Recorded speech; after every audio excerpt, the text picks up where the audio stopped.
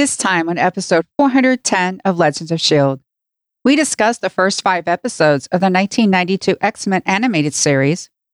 We talk weekly Marvel news, including Disney Plus correcting its MCU Black Widow Black Panther timeline, Disney Plus MCU Hub adds every Marvel one-shot, and Marvel removing Secret Invasion and What If from its release date in Japan. I'm Chris from Play Comics, a show where we look at video games based on comic properties and how well they stick to that source material, a part of the Gonna Geek network, just like the show you're checking out now. Shows on the network are individually owned, and opinions expressed may not reflect others. Find other astonishingly geeky shows at GonnaGeekNetwork.com.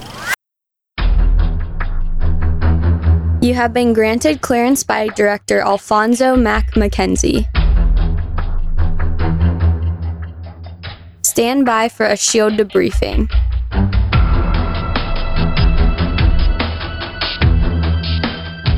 All information to be discussed here is classified and may only be discussed among agents granted clearance by the S.H.I.E.L.D. director. Now it's time for your scheduled debriefing. I'm Agent Michelle. I'm Agent Chris. And I'm producer of the show, Director SP. Welcome to Legends of S.H.I.E.L.D., a Marvel Comic Universe fan show, discussing the Marvel Cinematic and comic book universes, as told on screen by Marvel Studios. This show is recorded on Thursday, January 27th, 2022, live from the Legends of S.H.I.E.L.D. studios and broadcast Fox Kids wide via www.geeks.live. Come join our live chat as we record. Hey, gang, happy National Chocolate Cake Day. Hey. Does it count if my wife made chocolate brownies? Yes. Okay, good, because they're spicy ones and they're really good. Spicy? Yeah. It sneaks up on you. Like, I made the mistake of taking a really big bite, and it's nothing, and then, oh crap, there's the heat. What does she add? I don't know. It was a mix that one of her friends has that we were testing out. Okay. I'm not sure I'd like that, but at least there's sugar combating the heat. Oh, yeah, and they were really good. If I remember, I can get a picture of the packaging, and we can maybe get that in the show notes. Did you drink milk with it? No, I just ate it because I'm hardcore like that. Okay. Well, I like all sorts of cake. Chocolate cake is my favorite, but there is such a thing as too much chocolate in the chocolate cake. Yes. I'm one that just does not like the chocolate frosting with the chocolate cake, with the chocolate frosting in the middle with the... Eventually, it just becomes like weird, just all chocolate. I'm not one of those. And it can be too rich as well, like way too chocolatey to the point where you're like, okay, this is way too much of a good thing. My belly would tell you I think otherwise, but I agree. You keep on wanting to shovel it in, but your mouth's like, this is good, but too good. All right, so I'll have to go out this weekend and have some chocolate. There's this new store in town called Anything Bunt Cake. I don't know if you guys have heard of it. I don't know if it's a national level franchise or not, but it's Anything Bunt Cake. That's clever. Yep, pretty sure we have one here, and I live at least 10 minutes away from you. At least 10 hours away from me, I think. Maybe even 20, but we'll go for at least 10. All right, enough talk about chocolate cake. Let's talk about the chocolate cake for Legends of S.H.I.E.L.D. because we love talking about Marvel. Because of bad Cajun accents, mon petit. If you want to talk to us about bad Cajun accents, you can talk to us on our website, legendsofshield.com. You could share your bad Cajun accent on our voicemail, 844-THE-BUS-1. That's 844-843-2871. If you're really brave, you can make a video with your bad Cajun accent and have a bad Cajun accent costume to go with it and show us on Twitter. Tag us over at Legends of S.H.I.E.L.D. You can find us on YouTube, youtube.com/GonnaGeek. And if you want to get some tips on how bad your bad Cajun accent is, go over to our Discord server at GonnaGeek.com/Discord. And remember, Legends of S.H.I.E.L.D. is a proud member of the GonnaGeek.com network. This is something that has been years in the making, to be honest with you. everybody that I podcasted with on Legends of S.H.I.E.L.D. wanted to talk at one point or another about X-Men, the animated series. We're going to do that today, but we didn't do it without me reaching out to former agent of the show, Haley, who said this is what made her a Marvel fan. And she's very sorry she can't join us because she's studying to do some professional certificates. Otherwise, she'd be here. And she is looking forward to having an excuse to watch a few episodes of X-Men, the animated series, with us. So with that said, let's just get right into it.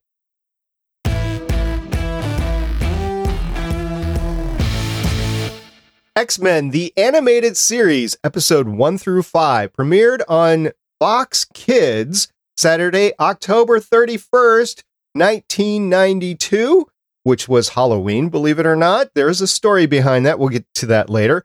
The next episode premiered a week later, Saturday, November 7th, 1992.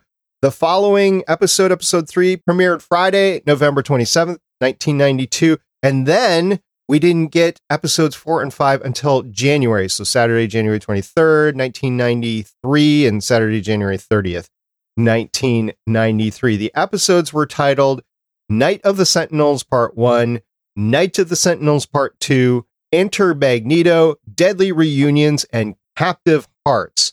Do either of you two know the story behind why this premiered as weirdly as it did? No. I should, but I don't.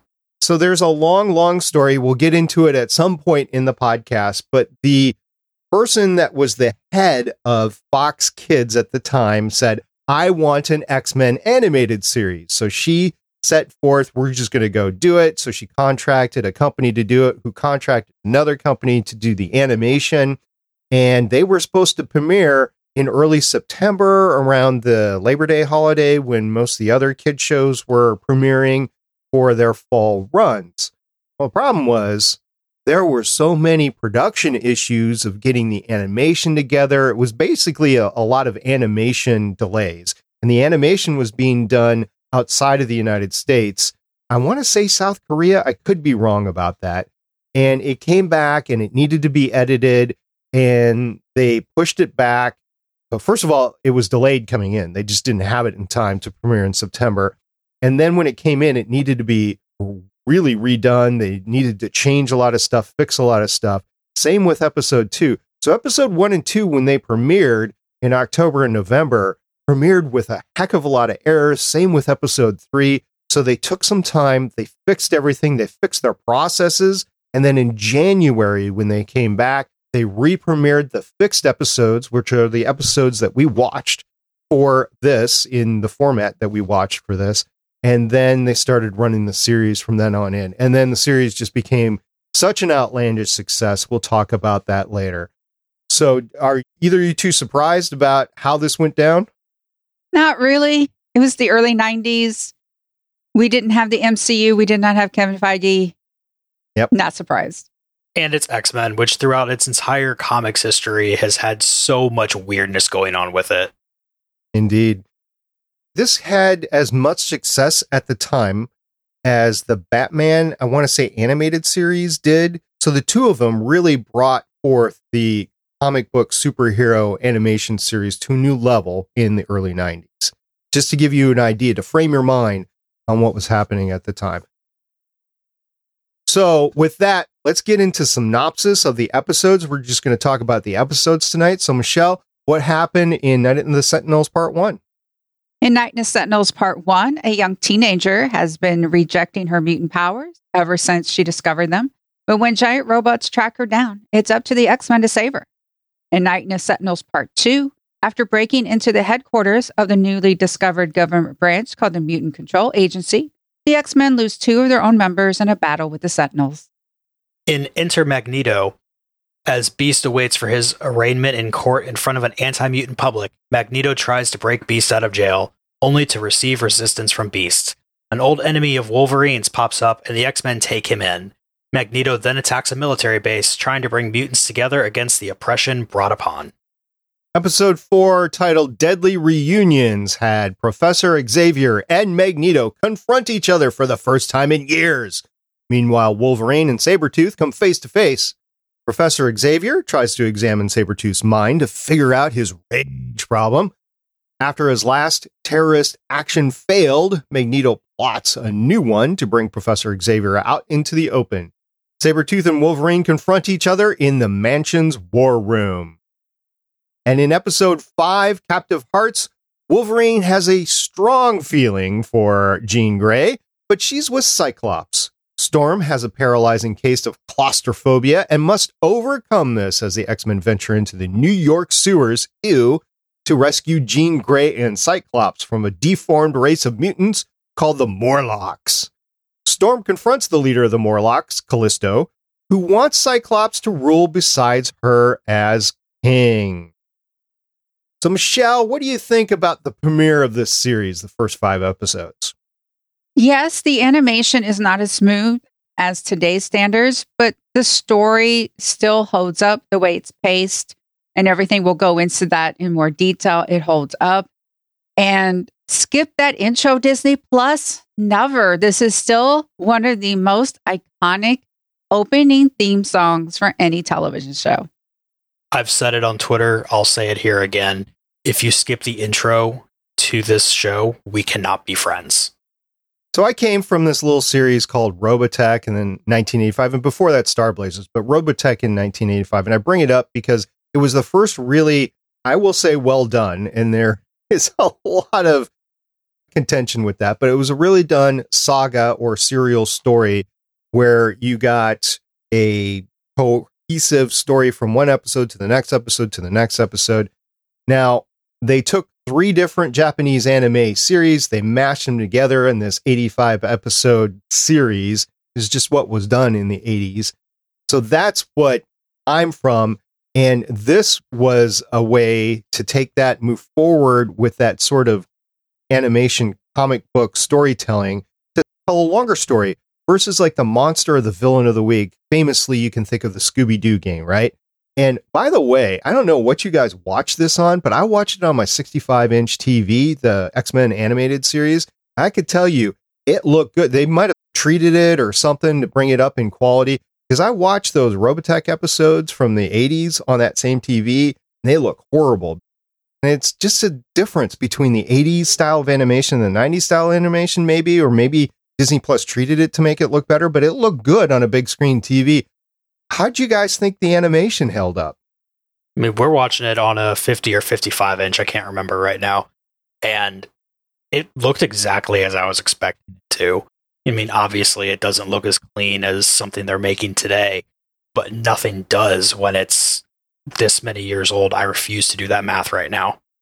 You know, I watched it on a smaller, so maybe next time for next week's, I should watch it on my big TV and see the difference. All right. We'll look forward to what you think, and we'll ask Lauren if she's here next week too. So, Michelle, talking about the start of the series, we just learn a lot about what's going on with the X-Men to start out with. Yeah, episode 1 does a lot of world building. We learn a lot about what it means to be a mutant. We learn a lot about the team. Just in episode 1, we get Jubilee showing what it's like to be a teenager, first coming into their mutant powers, how frustrating it can be and confusing. We get the Mutant Control Agency and the Sentinels, so we know exactly what our mutants are up against. We learn the purpose of the X-Men, their point of view, their powers, not just in the title, I mean, actually in the episode. We get the Danger Room, and for those of us who read the comic book, getting the Danger Room was just a nice little nugget right in the first episode. We get the obvious Wolverine versus Cyclops. We don't need to know the details right now, but immediately we know this is a group of adults who have interpersonal issues like regular people. So we get that dynamic. And then we even get Rogue's story while they're doing a walk and talk. I mean, it's kind of like Aaron Sorkin in... I don't know where you're going. It could be the newsroom. It could be West Wing. West Wing, yeah, it could be. And it's just, you know, they're on their way to get those files and everything. And she just has this nice little story while she's like moving things out of the way about how she kissed a boy and realized that's how she drained people. And that's right from the comics. And I mean, that's just in episode 1. So we really get this idea of who we're dealing with, what they're up against. And I was hooked from the first episode. And on top of the cartoon just being good in itself, it's also fairly comics accurate with what's going on. You're coming right out of the first Inferno event.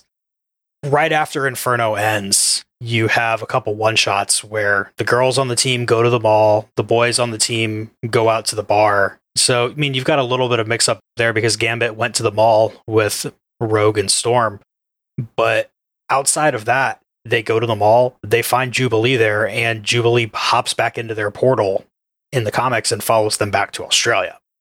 So you're not getting all of that here because there's no reason to bring Australia into it, but you're getting the important parts of this is where they meet Jubilee. So right away, you're just getting the sense of if you're reading the comics and you know what's going on, then this is going to be the stories you've wanted to see for a while.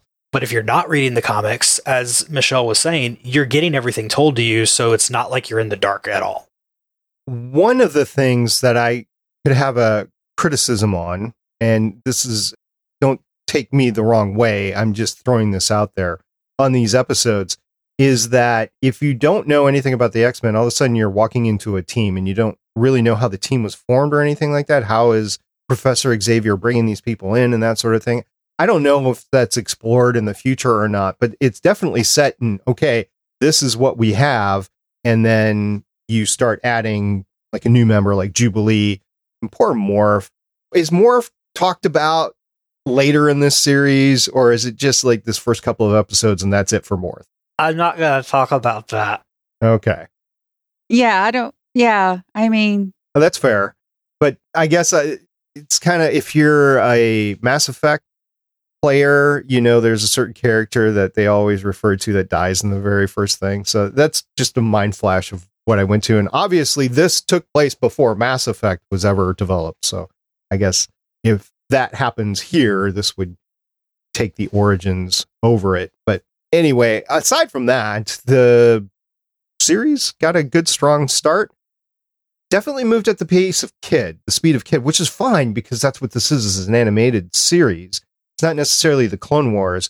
I mean, once you get up to the modern animated series like the Clone Wars, which are made for adults and kids both together, I think you can expect a different sort of production. But back then, you had a half an hour time slot.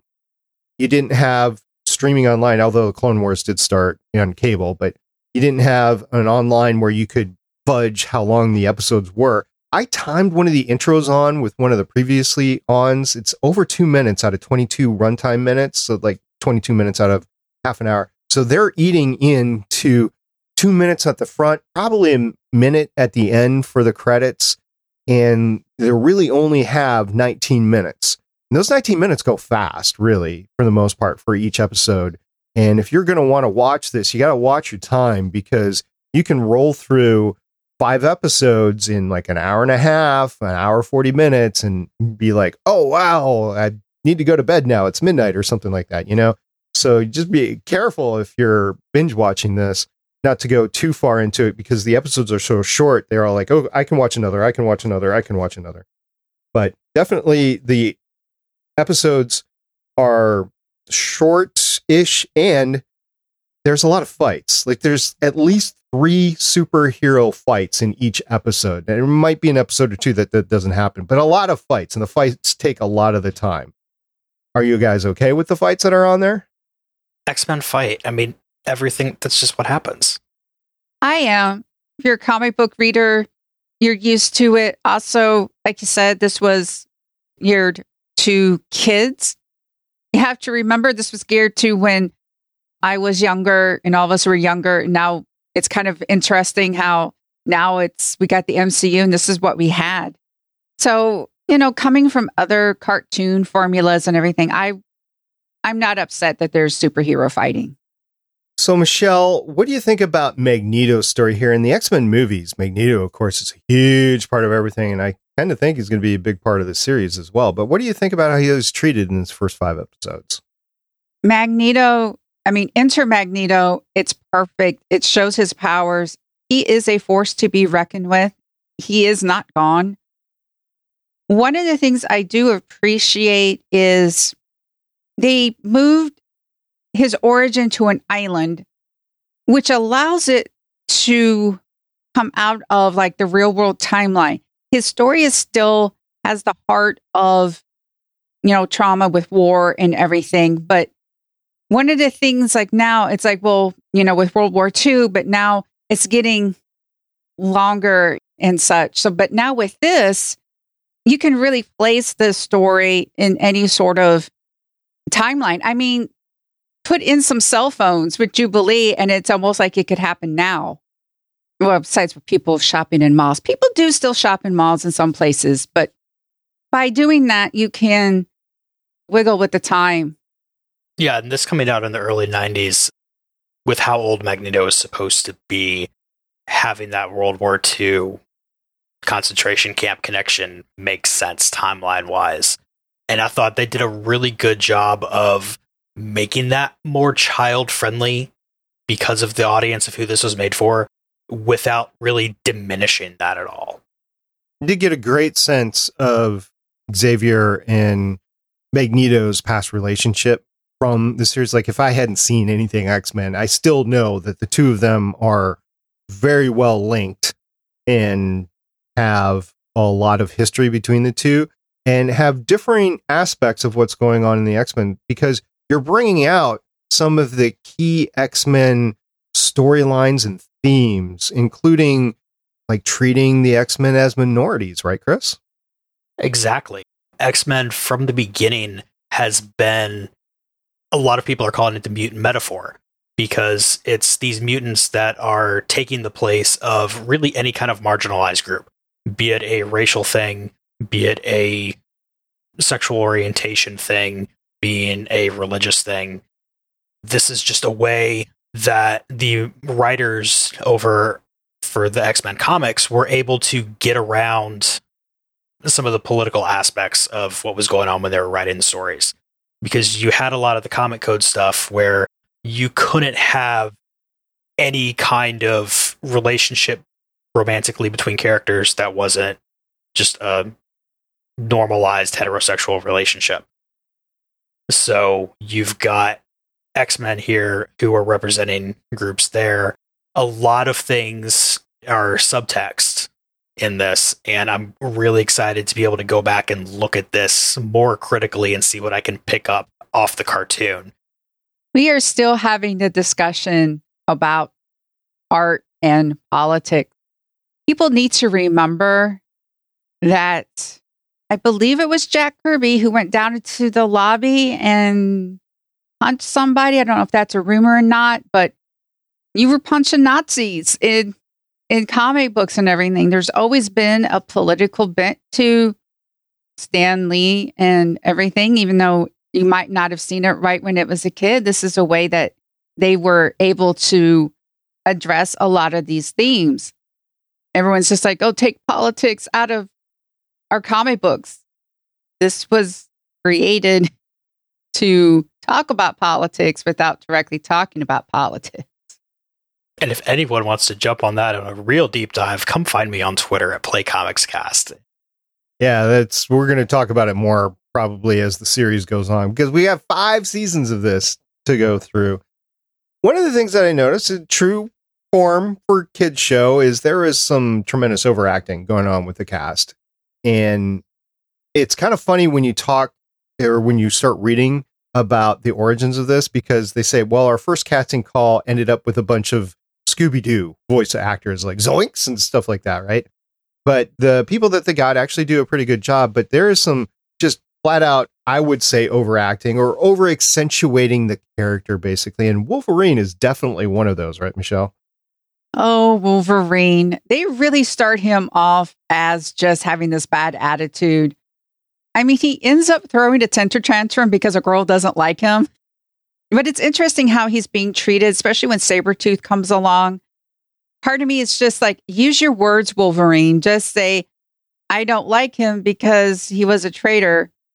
He betrayed me. He is just saying, I don't like him.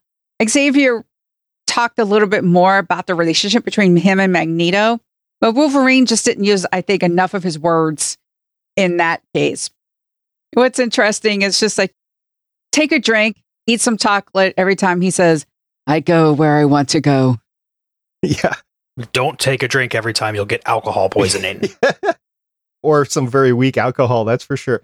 And he makes Cyclops' car into a convertible. And then the very next scene is like Cyclops going to this bar with Logan that's playing pool with some people or whatever. And you look at the cars outside and the car's fixed. So things get fixed pretty quick around the X-Men mansion. Chris, what do you think about Wolverine in his totality here? I've never been a huge Wolverine fan. Like, I mean, I like the guy, but I think I'm really glad that, spoiler alert, he's going to mellow out a tiny bit as we go, because seeing this Wolverine the whole time would be too much for me. But for how long we're going to see it, it's fine. And the way he's drawn, you certainly get a sense of how much hair he's got on his arms. How does he fit that hair inside his mask? No. I don't know. Also, with Rogue, by the way, entirely almost different set of powers. Yeah, her core power is that she can take strength from other people, and that's very similar. But she can fly. She's pretty strong on her own right. And I'm liking this version of Rogue. It's probably not comic book accurate, but maybe it is. I don't know. No, it's pretty comic book accurate. Oh, yeah, it's accurate. So she can fly and just didn't fly in the X-Men movies. Yeah, they did not do her comic book origin in the movies. You will find out why she can fly later on. Well, I like her draw, like her southern drawl and everything. I like it. I guess that's accurate in the movies too. You know, in 1992, we didn't have all the X-Men movies that we do today, right? To pull on. So that's what my experience is mostly. I didn't really watch a lot of this at that time period, that I just didn't watch a lot of TV that early to mid 90s. I'm getting a lot. I have seen this before, but I'm getting a lot of it at the first time right now, I think. Also, let's talk a little bit about Beast. Beast, he's also overcharacterized too, with all his cerebral talk and whatever he's doing. And I think, for kids, I think this is okay, going extremes on the characters to really pulling out what they are. Some of the kids that are watching this are probably down like 5-6 years old. I'm starting to think that the theme of this series of episodes is going to be SP thinks that something is really overdone, and Chris and Michelle and Lauren pop in and say, no, that's pretty comics accurate. Well, maybe. That's fine. I'm good with watching this. I had fun watching them anyway. Michelle, what do you think about the totality of the series here with the 5 episodes? It's a really good start. Yes, there's a lot of there has to be, you don't have a lot of time. So getting the regalness of Storm out right away is necessary for when you learn her backstory. Learning how Beast is cerebral. He's a scientist. He's well-read. He's articulate. Getting that right out of the gate will help sets up like what happens along the way. So having a lot of these sort of intense character moments. And what gets me is that they did the Morlock thing right away. I don't know how you feel about this, Chris, but one of the things that I liked was you got to know Cyclops and Storm a little bit more in the comic books. And those of us who read them know the significance of her beating Callisto. It was when she didn't have powers, because later on she ends up taking over in the comic books, and just how fierce of a fighter she can be and a tactician she is. I don't know, Chris, I think that's probably because I'm, comic booky sort of deal, but Chris, what do you think? Yeah, I kind of wish that they had pushed the Morlocks deeper into the series so we can get to know the characters that we have here. But at the same time, you also have that 90s cartoon idea of your first few episodes, like they need to introduce things, but they also need to be able to be seen later and not feel like a first episode you can skip when shows get syndicated and shown out of order, which, I mean, admittedly, if you watch this show out of order, then that's just horrible anyway because of how the whole story flows together. It was kind of unfortunate the way that Storm, her, I don't know, PTSD was coming out and whatever. It was very jarring, but maybe that's what PTSD is supposed to be all about. So I did enjoy that quite a bit. It did show her like as a leader and a leader of the X-Men, which was really good. Talking about another leader with Cyclops. I really want to like Cyclops. I mean, I do, but I just can't. Like, I order you. You have to do it this way because it is the way that it should be, sort of thing. And like, I guess I'm not going to like Cyclops. I will spoil this much for you for the series. Cyclops is a jerk. And I only tell you that because there's no way you're going to be able to avoid it as we go along.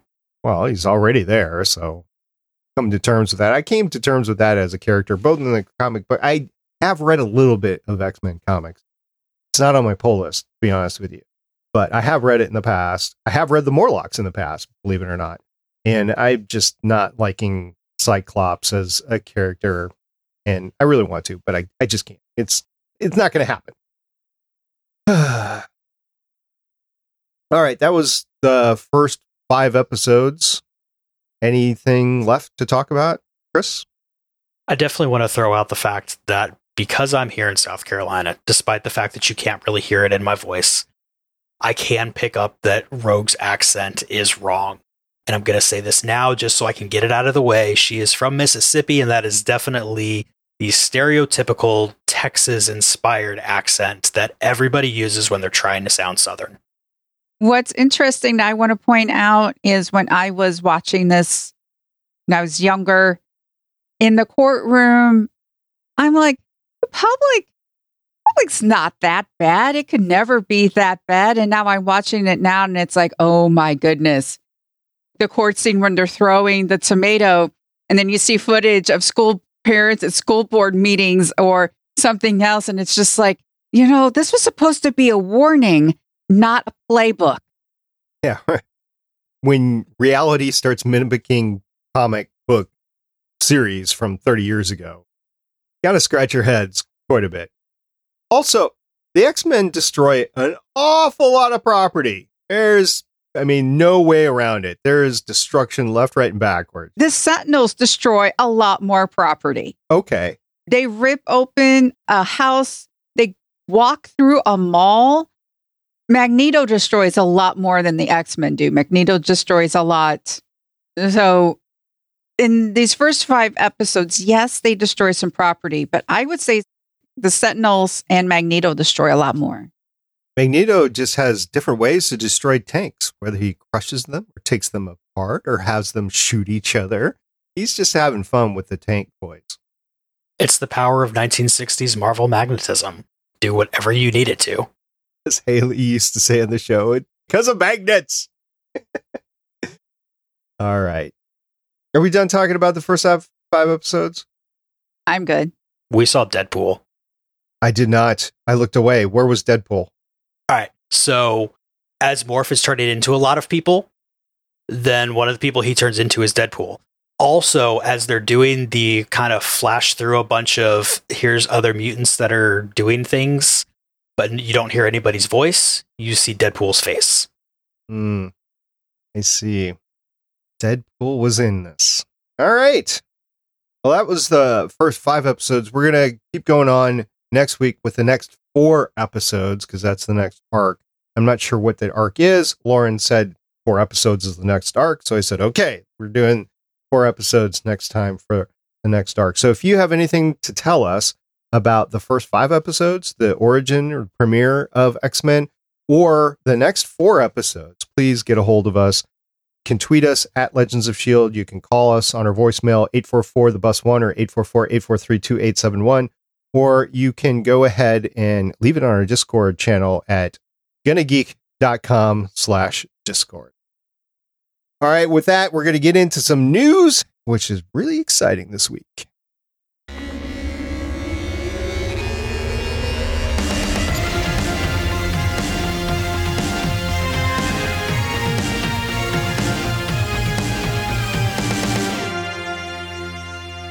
I just said that it's really exciting this week. I'm going to talk about the least exciting out of the three, and then Chris and Michelle are going to take the more exciting one. So basically what came across is Disney Plus has now corrected the MCU Black Widow, Black Panther timeline error. You're like, what?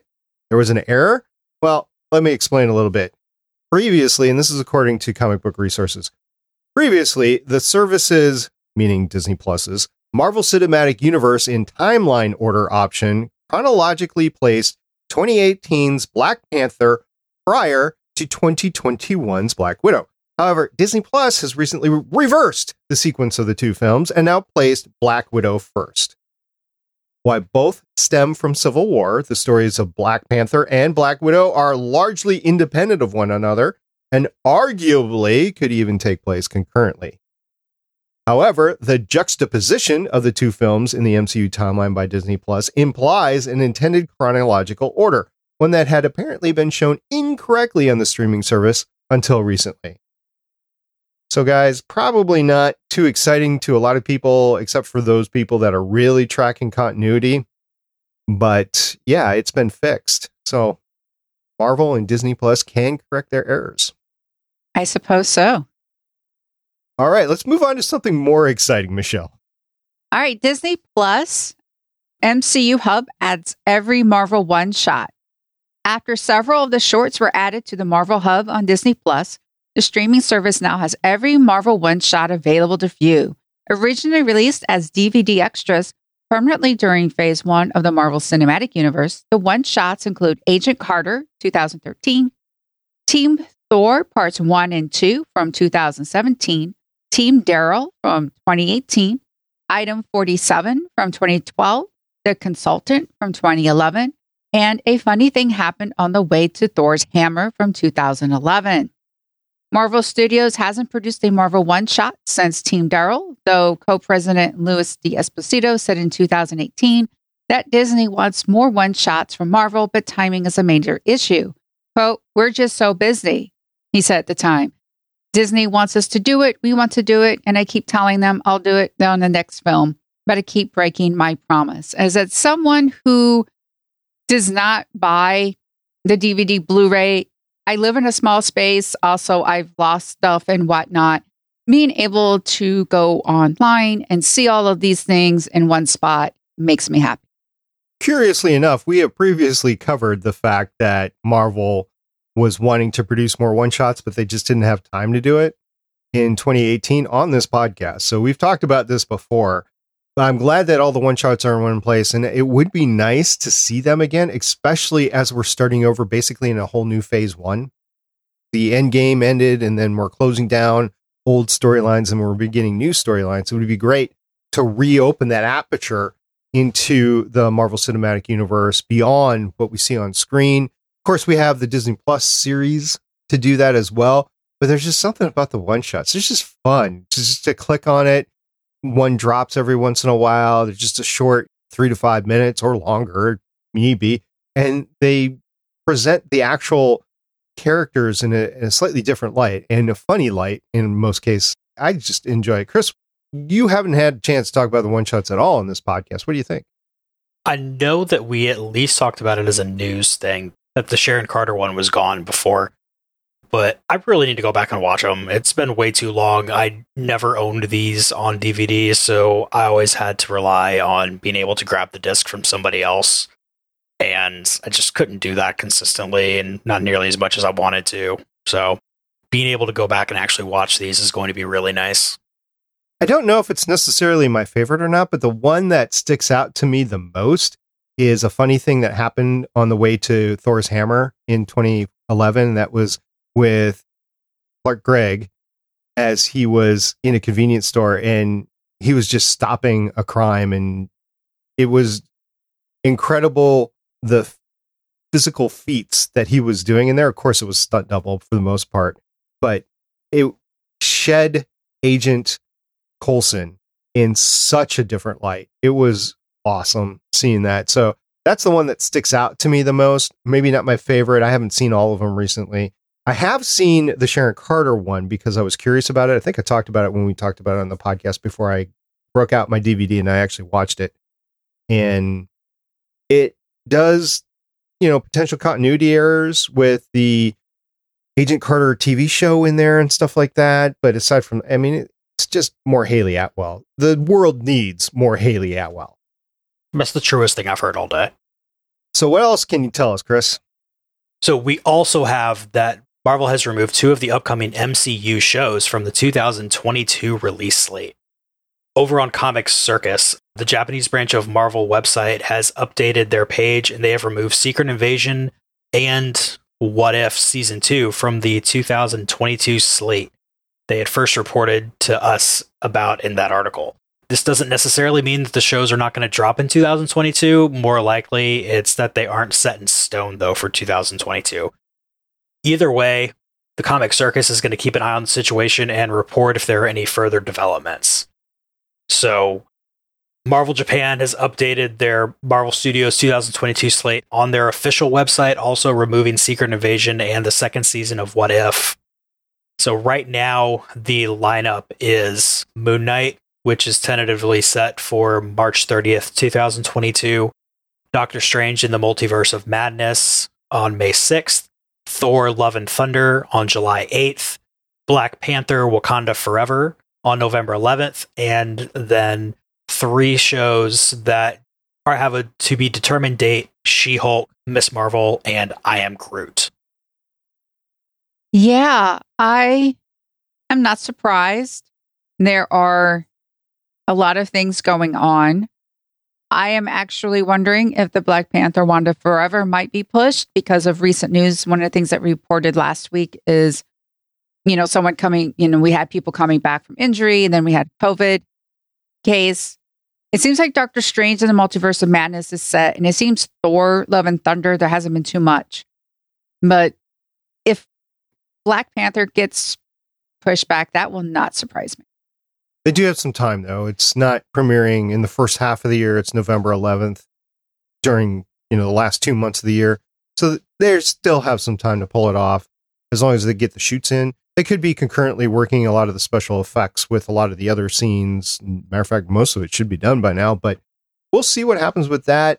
I'm more focusing on this news on the Disney Plus series. There's 4 Disney Plus series that are slated to come out in 2022, which would match 2021, by the way, because we had WandaVision, we had Loki, we had What If, and we had Hawkeye. Those were the 4 in 2021. Falcon. Okay. So there was 5. So 5 to 4, although here's what I really wanted to talk about is we've been talking about potentially Marvel burnout or superhero burnout, which I guess technically should have happened already with all the shows on CW and all the shows on Disney Plus and all the shows that have been on ABC and everywhere else. If there was going to be superhero burnout, there would have been by now. There could be Marvel Cinematic Universe burnout, though. So is 4 series in the year too much? I don't know. Michelle, what do you think? Well, talk about burnout. There is news about the CW wanting to be sold. It's not making a profit. Flash is showing its age. Legends of Tomorrow has lost its... No one's really talking about it anymore because it's not the fun time jumpy show that it was. We have no more Bebo. We have no more Adam. And a lot of the original cast is gone. It just seems, Batwoman and then Superman and Superman and Lois seem to be actually distancing themselves from what was known as the Arrowverse. We're not getting epic crossovers anymore. So when it comes to the CW stuff, it seems as though the Arrow Flash first part of it is on its way out. Because as I said, Superman and Lois, and then you have Batwoman. Batwoman's really good. They seem to actually, even though they're in the same, quote, timeline, they seem to really be distancing themselves. And I know that Naomi show has started up. I don't see anybody talking about that one. I stopped watching all that stuff at some point during the first season of Batwoman and just haven't gone back. I have heard of the show, but honestly, you say Naomi to me and I think of The Expanse. And Naomi Nagata from The Expanse. When you say Naomi, my mind does not go to that show. Of course, I'm a little bit biased of not wanting to know anything about any of the CW shows because I was personally burnt out podcasting on it for so long on Arrow and all the way through Crisis, basically. And then I was like, okay, this is it. I'm glad I got to do it through Crisis. Michelle, I think you're glad too through Crisis, Yes. right? But after Crisis, I was like, okay, I need a break, series break from this. And if it starts genning up excitement again, I'll enter back into it. But I'm not interested in seeing the long decline of the series. So as far as CW being sold, I had seen that news as well. I don't know if it's specifically looking at the properties of the Arrowverse is the reason why. I think they were always designed to be low budget TV shows to begin with, about $2 million an episode. I think I once heard from Nightwing, who started the Starling Tribune, the podcast that Michelle and I ended up doing. And that obviously would have increased due to inflation, but still, that's not a lot when you're talking about all the effects that needs to be done in a superhero show. And that's why you get all the tricks of shooting in dark alleys and stuff like that. And first of all, dark alleys are the place where a lot of mischief occurs anyway, but also it's a way to keep costs down of shooting because you don't have to worry about lighting as much. You just provide the lighting versus the lighting, and you can do it on a sound set versus doing it on location. Or maybe on location is cheap. I don't know. But I do know that CW was going to have a hard business model to go after, especially since they flipped over to the CW app, trying to get more and more views from the app. And yet you had all these other streaming services come along that had even, in my opinion, better TV, like Disney Plus, Paramount Plus, Netflix has been there for ages. You know, all the HBO Max has had a lot of good streaming options that college kids and high school kids can get in there and start to do things. That's just my opinion. As far as burnout on Marvel, I'm not burned out on Marvel. I'm not nearly burnt out on Marvel. I'm worried about the general public being burnt out on a lot of Marvel. And I've heard some unfortunate news along those lines with Batman. Now, I'm not personally a Batman fan, but there's a new Batman movie coming out, and there's been a lot of stories that I've seen, whether they're warranted or not, that said, is there Batman burnout? Well, I don't know. It depends on who you talk to, but this comic book burnout, quote unquote, talk is going to be around for a little bit until we start seeing the movies pop up into like 1 billion, 1.5 billion range like they were with Infinity War and Endgame. I guess Spider-Man did pretty good, but we haven't talked about that because it's not streaming. Anyway, it was interesting to see this news. It was interesting to see the way it broke, basically in Japan versus here in United States. I think they didn't want to shake any investors or anything like that. Disney Plus didn't want to do that. But I don't think it's necessarily bad news. So you go from 5 series to 4 series. Okay, that's still a good amount of TV that you're showing. And plus, if you're Disney Plus, you still have all the Star Wars stuff on there too. So it really doesn't make a difference. I mean, if you're talking about geek genre shows, I think Disney Plus has it covered, and they can go bang, bang, bang, go back and forth between Star Wars and Marvel and everything else that they have. And I think 4 Marvel shows is enough. I'm trying to remember the most amount of Netflix Marvel shows that we got in a year. It was at least 3, maybe 4. I don't remember precisely. I'd have to go back and look. And I would argue and say that there was Netflix Marvel burnout over there, whether it was because the writing declined or whether it was because people were thinking it was too much because it wasn't connected with the actual screen properties or whatever. But I don't think there's any thought of disconnection between the Marvel series on Disney Plus and the MCU. So I don't think that's an issue. I also think with Netflix, they had that mandatory like 13 episodes. I know some of them ended up being 10. With Disney Plus, I feel like they are giving the creators the license. I mean, we're getting 6 episodes with Moon Knight. That's a lot shorter than a 13 episode. Also, with Netflix, they were always a minimum like 45 minutes to an hour. On Disney Plus, some of the episodes have been like 25 minutes. Some of them have been an hour. I think that flexibility might help prevent the fatigue. And you really can't discount the fact that Netflix was dropping the entire season at once. So if you wanted to make sure that you weren't going to get spoiled for anything, you had to hurry up and watch the entire season, or else you pretty much couldn't go online for a while. Yeah, an interesting conversation last night about binge watching versus weekly watching. And just it comes down to some people's preference. But I do think that there's a certain water cooler quality that comes out when you're releasing weekly, even if it's on a streaming service, that you're releasing weekly versus not. Because I'm kind of liking watching Boba Fett every week and, like waiting for like other people to watch it so we can just talk about it over like the weekend and everything and in preparation for next week. One thing I do miss is the live tweets when the episodes premiere or when they're showing. I do recognize the fact that in the United States of America, you were talking live tweets on the East Coast and then live tweets on the West Coast. So if you lived on the West Coast, if you were on like Twitter, you'd be spoiled about what happened during the episodes if you didn't have blocks on keywords and stuff like that, or you just were on the property for those 2 hours. So I do realize that. Unfortunately, most streaming services drop these episodes in the middle of the night or early in the morning, sometime between midnight and 3 a.m. or something like that on the East Coast. And that makes it difficult to have a live tweet when you're watching to get the traction, because not a lot of people are on Twitter in the middle of the night on the East Coast sort of thing. So I do realize it's worldwide, but you're still barking up that tree. And Doctor Who also has this issue, by the way, of premiering something worldwide. They did it with the 50th. They premiered it at a time that everybody in the world could actually watch it at some point in time during the day on Saturday. It was on a Saturday. And so BBC America aired it at the same time that BBC aired it over on the UK. So it's just interesting things that come about that.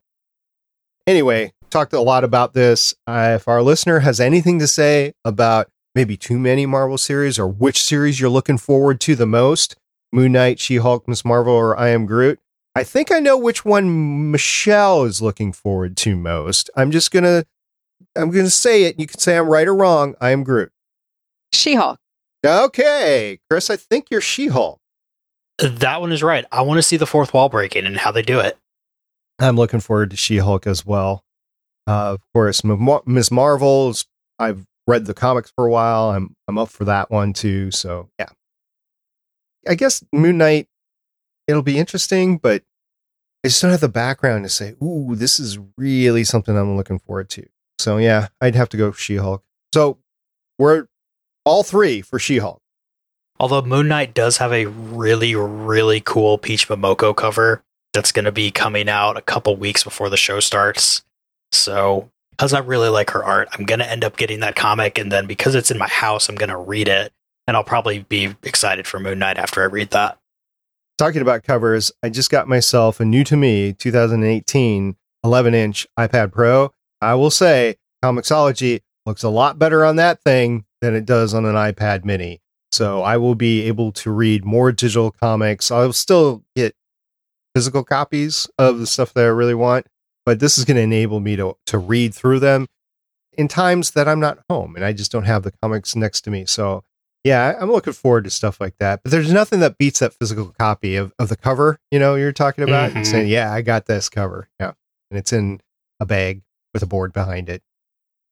Or on your wall or something like that. That's going to be the Gwenverse series for me.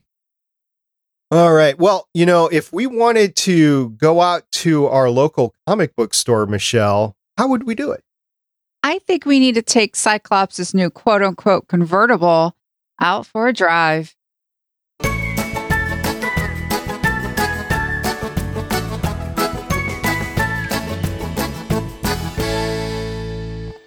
I wish my car body work was done as quickly as Cyclops' was. Or maybe he bought a whole new one. I don't know how the finances work in the X-Men mansion.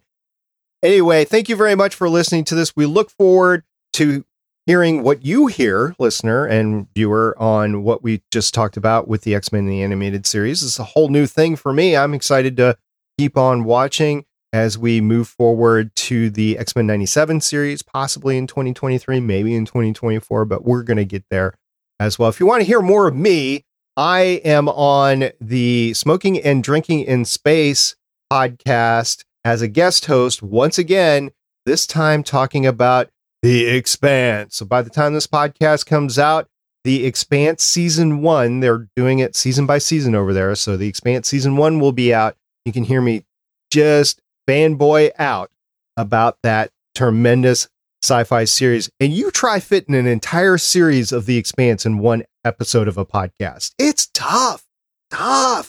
Stuff fell off the table, but we're having a great time talking about it. So you can catch that over on the Creative Brain Candy Podcast Cooperative at creativebraincandy.com.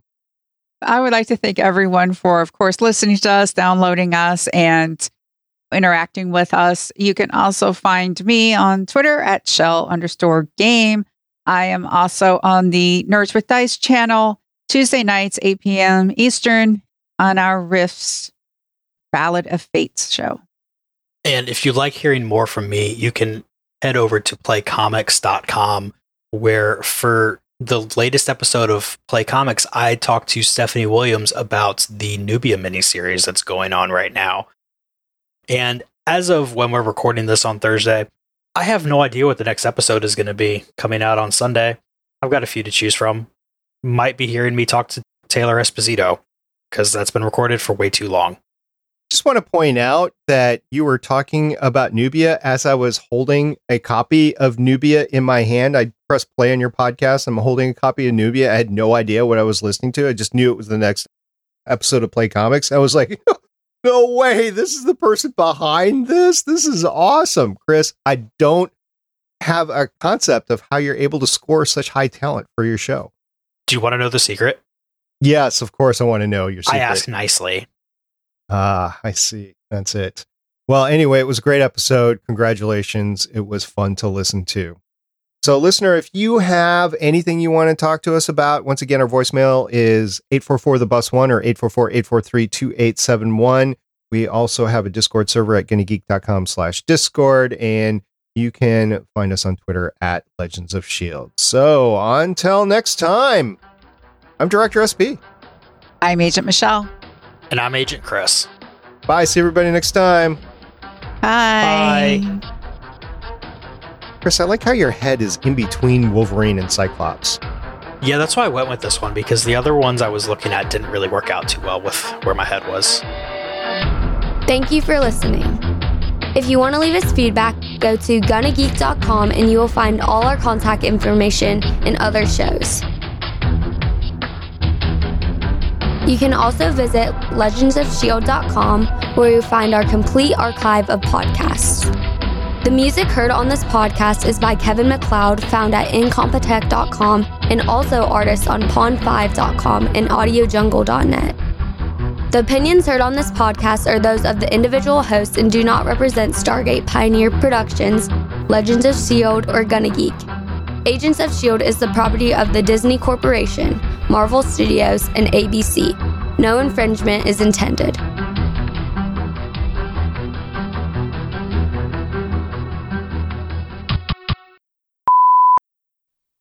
I'm just going to assume that's a bowl of macaroni and cheese. No, it's not, but I wish, but no. Yeah, we had leftover taco meat, and I thought about making myself a bowl of macaroni and cheese to have that to throw in. And then I realized I really didn't want to clean the pot, so I just didn't. Oh, I understand that. Hey, guys. So, SP, how is your butt feeling? You know, I was just getting up to get my coffee and stuff, and the right, not to be too graphic here, but the right butt cheek is getting a little sore. Michelle hasn't seen it yet. Michelle, I slipped half an hour ago on my driveway, and my Ring camera caught it, and I went down pretty hard. Oh. My head is what I was really worried about, but it wasn't bleeding. Did you hit your head? Yeah. Well, I wasn't going to make fun of your head. Well, why not? Everybody else does. It's a good point. Anyway, I sent it to Chris, and I said, this is how I said my podcast. I didn't die. Oh. I did not watch yesterday's episode of Boba Fett, but I'm really looking forward to it. I was not expecting it. I still haven't watched any of it. But I agree with what the internet says about giving Bryce Dallas Howard her own Star Wars movie. She's earned it. Who does she play? She's a director. Oh, I'm sorry. I didn't know. She's directed many of the Mandalorian episodes, and she directed this one. I'm looking forward to it. I didn't like the color-coded stuff last episode. Not that I didn't like the inclusion of it, but it was just poorly executed, in my opinion. And you know what I'm talking about, I think. Other than that, it's been fun watch. I've never been a Boba Fett fan, and this has just been entertaining. Yes, cat. Hello, cat. Kitty? Here, say hi. Ah, which one is this? You have two, right? No, this one's mine. This is Kit Kat. Okay. Such a cutie. I know she is. Yeah. How do you think Kit Kat and Thor would get along? Thor doesn't get along with anybody right now. Oh, she's very much, I am the only cat. She's one of those. I am the one. Yeah. She was the unadoptable cat. Is she feral at all, or is it just she just likes to be alone? No, she doesn't like to be alone. She just wants all the attention. She is like queen. I don't want anyone else. I am queen. Don't forget it. No, she was at the they told me the story. They were like, she came in as a kitten, very scared. You know, they worked with her to get her to, stand people. And then, because it was one of those clear the shelter events. And you know how you go in and you look and everything. And then I just sort of like was putting your finger, you know how you do and stuff. And I did. And all of a sudden she starts revving up against the door and everything like that and stuff. And she chose you. Yeah. And all of a sudden, and now here's the thing. It's like, oh, I want to look at a kitten. And the volunteer went to the one beside. I'm like, no, her.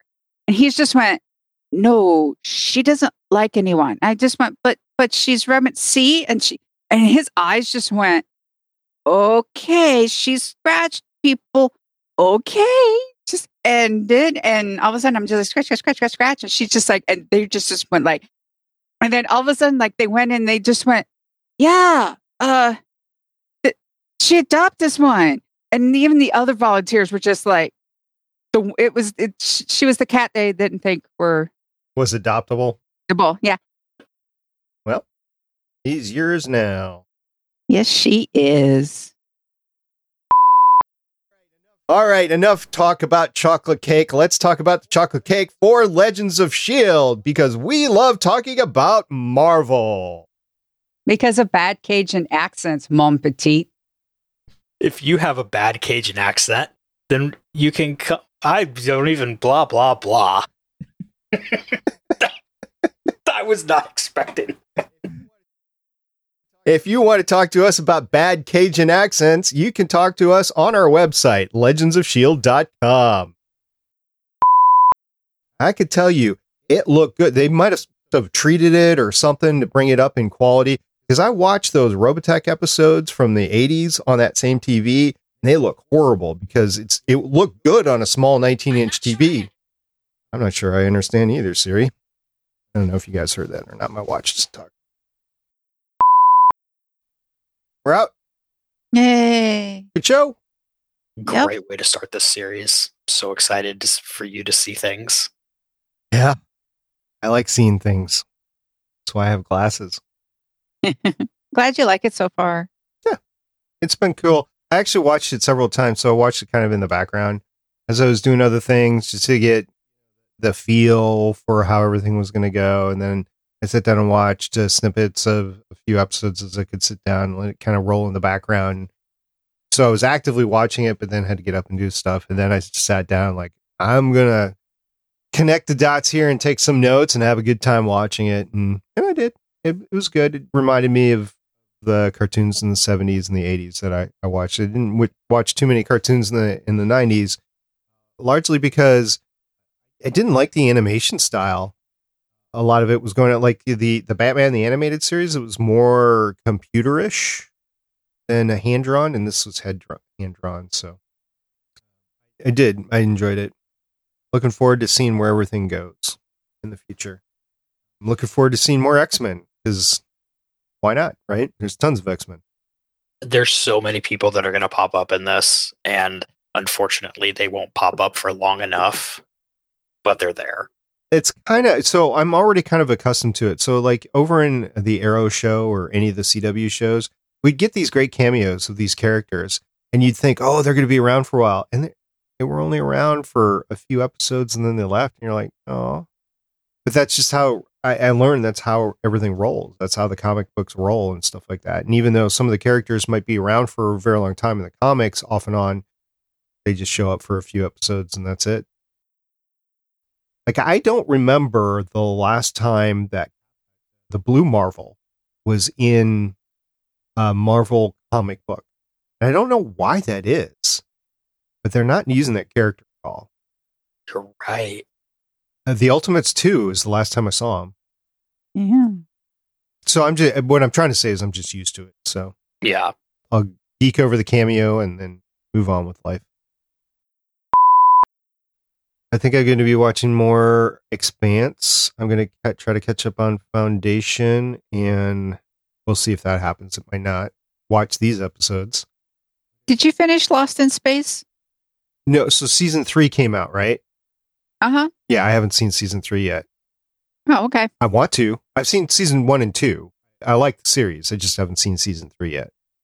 Did you like it? Yeah, I liked it more than I thought I would. Some of my students were just like, you should watch it. And so, yeah. Okay.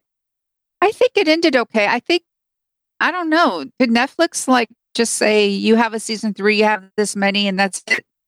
I think that's what came out of it. I don't know. It's still a good season 3. I don't want to spoil anything. I think it ended fine.